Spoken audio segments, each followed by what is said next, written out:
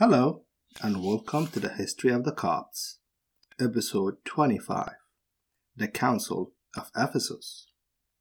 Last time, we stopped with Theodosius II ordering a universal council to be assembled in the city of Ephesus, halfway between Constantinople and Alexandria.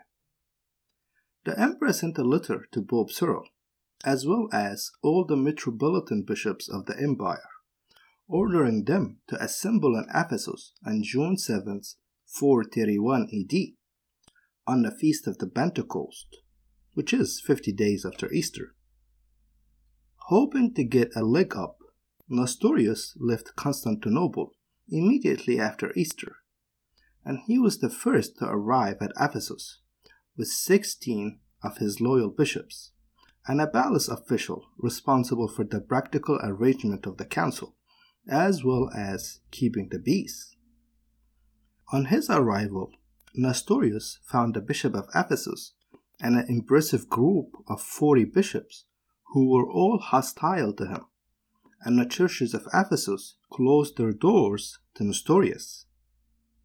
Rather than seeing the writing on the wall and backing down, Nestorius doubled down and managed to alienate even more people by giving a very controversial sermon, which he maintained that the infant Jesus, while he was 3 months old, should not be referred to as God. And after that, he lost at least 2 bishops that originally supported him. Next, a few days before the appointed date of June 7th, Pope Cyril arrived with 50 Egyptian bishops and a group of loyal monks headed by Shenouda the Archimenidite. Then, 5 days after the deadline, the Bishop of Jerusalem, Juvenal, arrived with 16 of his bishops, who were also much more sympathetic to Pope Cyril than Nestorius.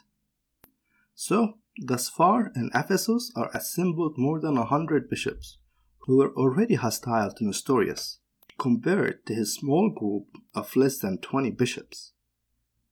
Nonetheless, the delegation from Antioch and the papal legates from Rome have not arrived yet, and in them Nestorius saw a small ray of hope, particularly from the delegation in Antioch, as this was his home city. In Antioch, the theological thought have developed somewhat independent of Alexandria, and there was a lot of emphasis on the human nature of Christ and the ethical perspective of his life as a role model. Nestorius needed the Antiochian delegation to come, and then, using them as a bloc sympathetic to him, he can make a serious case against Cyril, or at least walk away with the bloc and delegitimize the council. Almost 2 weeks passed beyond the deadline, and still there was no word from Antioch. While waiting for the council to start, we do not have much in concrete evidence about what was happening while the bishops were waiting. There is an interesting account in the Coptic life of Shenouda about the mood in Ephesus during this time. Now, to be clear, this account is not reported anywhere else, and the life of Shenouda as an accurate historical source of information is debatable, so bear that in mind. According to the life, in one of the meetings prior to the council, several chairs were present for the bishops to be seated, and one of the chairs had the Gospels on it.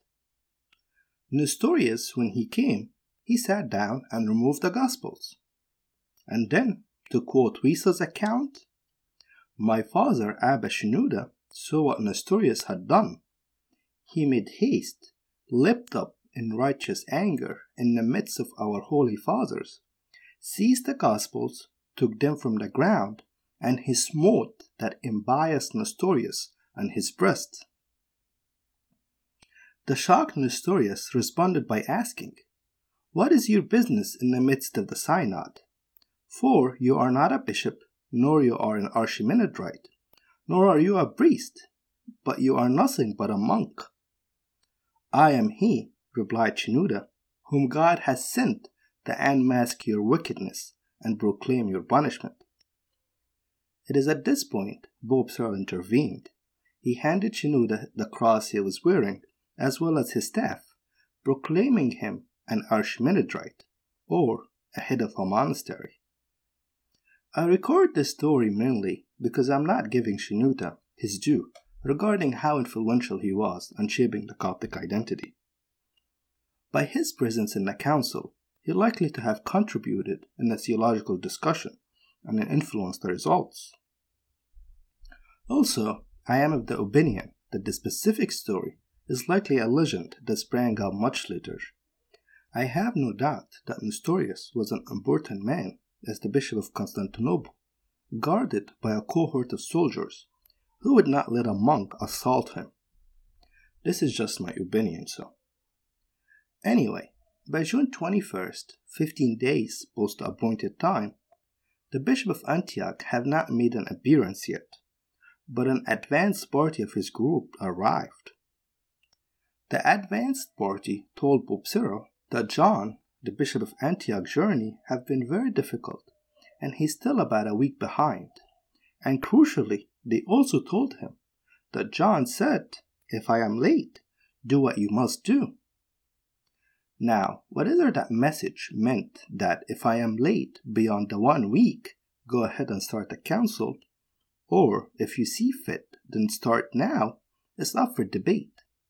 But Pope Cyril took the message as a permission to start without him. Without the Antiochian delegation, Nestorius had no chance of surviving the council, and as such, Pope Cyril decided to call the council on the following day, after receiving the Bishop of Antioch's letter. Not everyone present saw that this is the best course of action, and 68 bishops signed a letter to Pope Cyril, urging him to wait for Antioch, but the council started anyway. As we will see, that action will come back to haunt Pope Cyril for a long time, and really, it was his only misstep during the events that surrounded the council. Not to go too deep in Great Canon law areas, but generally speaking, council decisions should be agreed on by all the bishops attendant, and whoever does not agree is excommunicated. Middle ground was not an option. So essentially, there cannot be partial agreements or disagreements with no excommunication as a result. Having both the Bishop of Constantinople and Antioch as centers and excommunicating both of them would be very politically difficult to achieve. So starting without Antioch solves this issue. Not to mention, without Antioch, Pope Cyril would be the undisputed council president, thus in theory shape its agenda. Once the council started, Pope Cyril proceeded very carefully, knowing that any irregularities would probably cause the emperor to invalidate the council, since he was well inclined toward Nestorius. An Alexandrian priest was assigned to be the chief scribe and the secretary of the council, and the priest, at least on the surface, directed the agenda as a neutral party. Now remember, the bishops did not come to the council to negotiate a middle ground. They came to recognize and under the Holy Spirit affirm the true faith and exclude the heretics. Thus, things moved very quickly, despite the protests of the imperial officer that came with Nestorius. The bishop assembled in the Cathedral of Ephesus, in the great church of St. Mary the Theotokos, on Monday, June 22nd. Nestorius naturally did not come, and a delegation was sent to him before the official business of the council starts. A group of soldiers were ordered by Nestorius to not let the bishops that were sent to invite him in, and after the official invitation, the council started by the afternoon. The Alexandrian priest read a summary of why they are there, and an official explanation was recorded in the minutes on why the council started without the Antiochian delegation. 16 days have passed, pointed out the Bishop of Jerusalem, with many bishops feeling sick and some even dying, added Pope Cyril. Then the council moved on the point of the absence of Nestorius, and several Egyptian bishops intervened with the fact that Nestorius was summoned 3 times, which was canonically the required numbers before judging the matter in his absence. Then the Faith Creed of Nicaea was read out, followed by Pope Cyril's letters to Nestorius. The bishops were then asked to vote whether Pope Cyril's were orthodox or not, to which the Bishop of Jerusalem and 124 other bishops testified that it is. Then Nestorius' letter that was in response to Pope Cyril was read, and again the bishops were asked to express judgment.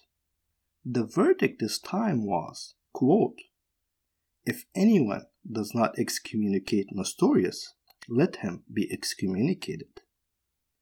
Then the papal letter from Rome was read to incorporate it into the minutes, as well as a couple of Pope Cyril's theological letters condemning Nestorius. It was very clear that the bishops understood the historical significance of that universal council, and no evidence was spared in condemning Nestorius to make sure it sticks for future generations. Several more details were then recorded, including select passages of the Fathers of the Church, as Pope Cyril called them, with much provided from St. Athanasius' writing. By the end of the day, Pope Cyril, as the council president, asked the bishops, "Is it your wish to affirm the primitive doctrine of the faith and depose the innovator?" To which all 197 bishops present agreed and put their signature to the written record. For a moment, it seemed that everything had fallen into line, and only after a day of deliberation, Pope Cyril emerged victorious and Nestorius to boast. The Ephesians celebrated. Final touches were put in on the paperwork, and the Egyptian delegation was making plans to go home. Letters were sent to Nestorius addressing him as the new Judas and deposing him.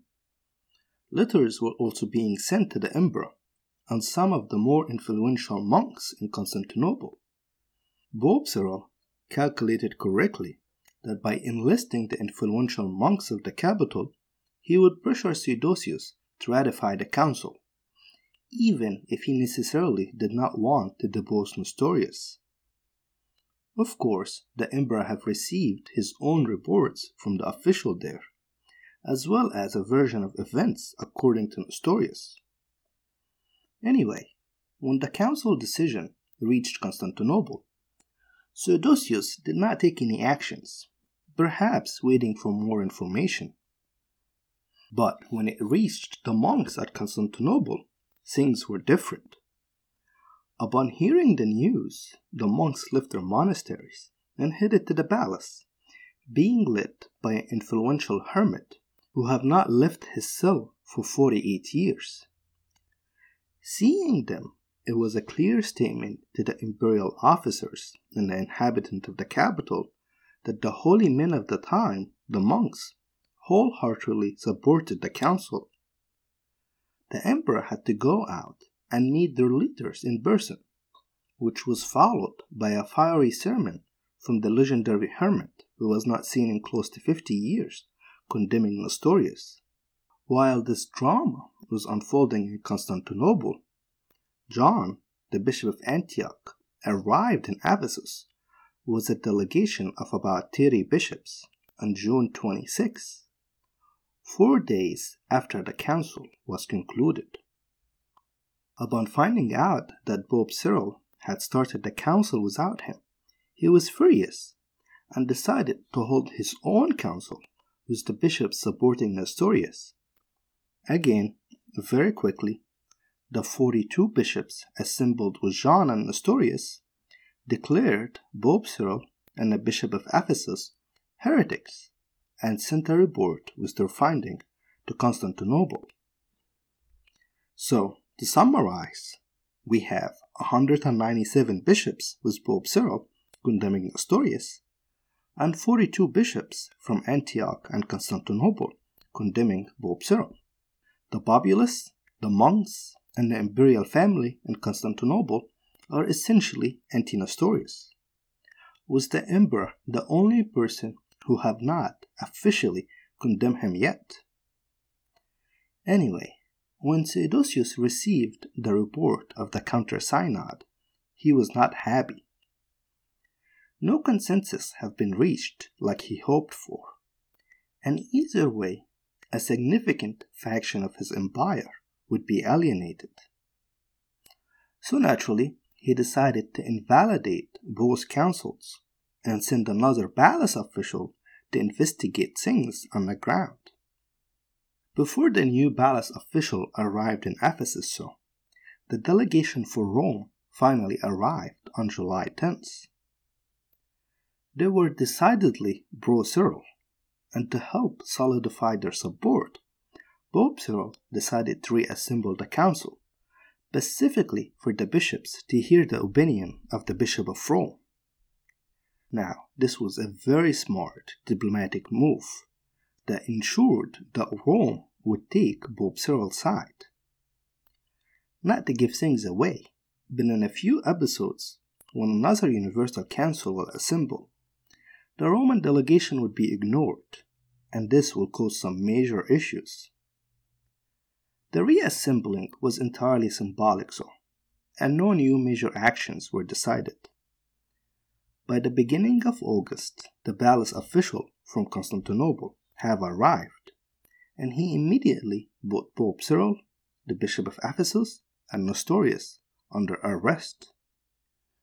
He decided that the best way to solve the issue was to send 7 bishops from each side to represent their views and have the emperor decide directly. When they went, the party sympathetic to Nestorius that in order for their theology to survive, they have to abandon the person of Nestorius, as the emperor was not interested in reinstating him. So Theodosius' hand was essentially forced to abandon Nestorius, with pressure from the monks and his older sister. Thus, the end result was somewhat confusing. Nestorius' disposition was confirmed, and a new bishop of Constantinople was assigned. But theologically, the emperor did not decide for one party over another. He simply ordered that all the bishops were to go home and resume their duties. So both John of Antioch and Cyril of Alexandria went back to resuming their duties by the end of October. Even so, technically, they have just excommunicated each other. The council, at the time, for all practical purposes, have failed. Sure, Nestorius was removed, but the divisions stayed and magnified. To give him credit, Pope Cyril bent over backward, trying to reconcile to John of Antioch. First, excellent relationship was established with the new Bishop of Constantinople. Then, a long apology letter was addressed to Theodosius from Pope Cyril regarding the incidents of Pope Cyril sending different letters to the imperial family.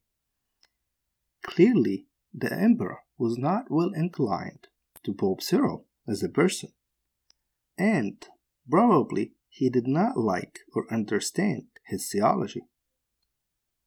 Anyway, as a result of the letter, another imperial officer was tasked with trying to achieve unity and a theological statement that could solve the problem.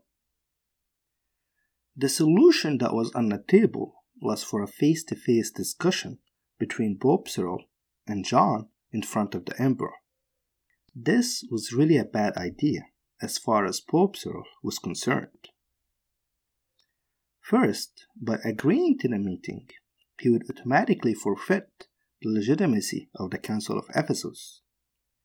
Second, knowing that the emperor did not necessarily like him, there was a serious chance of him being deposed himself as a result of that meeting. In a fascinating letter between the Archdeacon of Alexandria and the Bishop of Constantinople, we know at this time Pope Cyril was in a state of anxiety and depression, worrying about his fate. We also know from that letter that the Bishop of Constantinople was directed by the Archdeacon to work behind the scenes to influence the imperial policy. Now, that behind the scenes work was mostly financial gifts to certain officials. If you are concerned that those gifts are essentially a bribe, then let's just say that they were political contribution, a 5th century super PAC equivalent if you wish. The gifts, as well as the apology letter, had the desired effect. The face-to-face meeting was off, and Theodosius declared that John of Antioch should agree to Nestorius' removal and reject his theology. But perhaps wisely, he did not force John's hand. Rather, he enlisted a couple of neutral, respected bishops with the help of a palace official. Then, several letters went back and forth between Antioch and Alexandria. Eventually, the two sides agreed. Pope Cyril refined some of the wording that the Antiochians had a problem with, and the Antiochians, led by John, officially condemned Nestorius and his heresy. Now, I am going to quote part of the final letter that Pope Cyril sent to John, after which John was satisfied and agreed to the language of the letter and condemned Nestorius. The letter is known as the Formula of the Reunion. The exact wording will become significant in future episodes.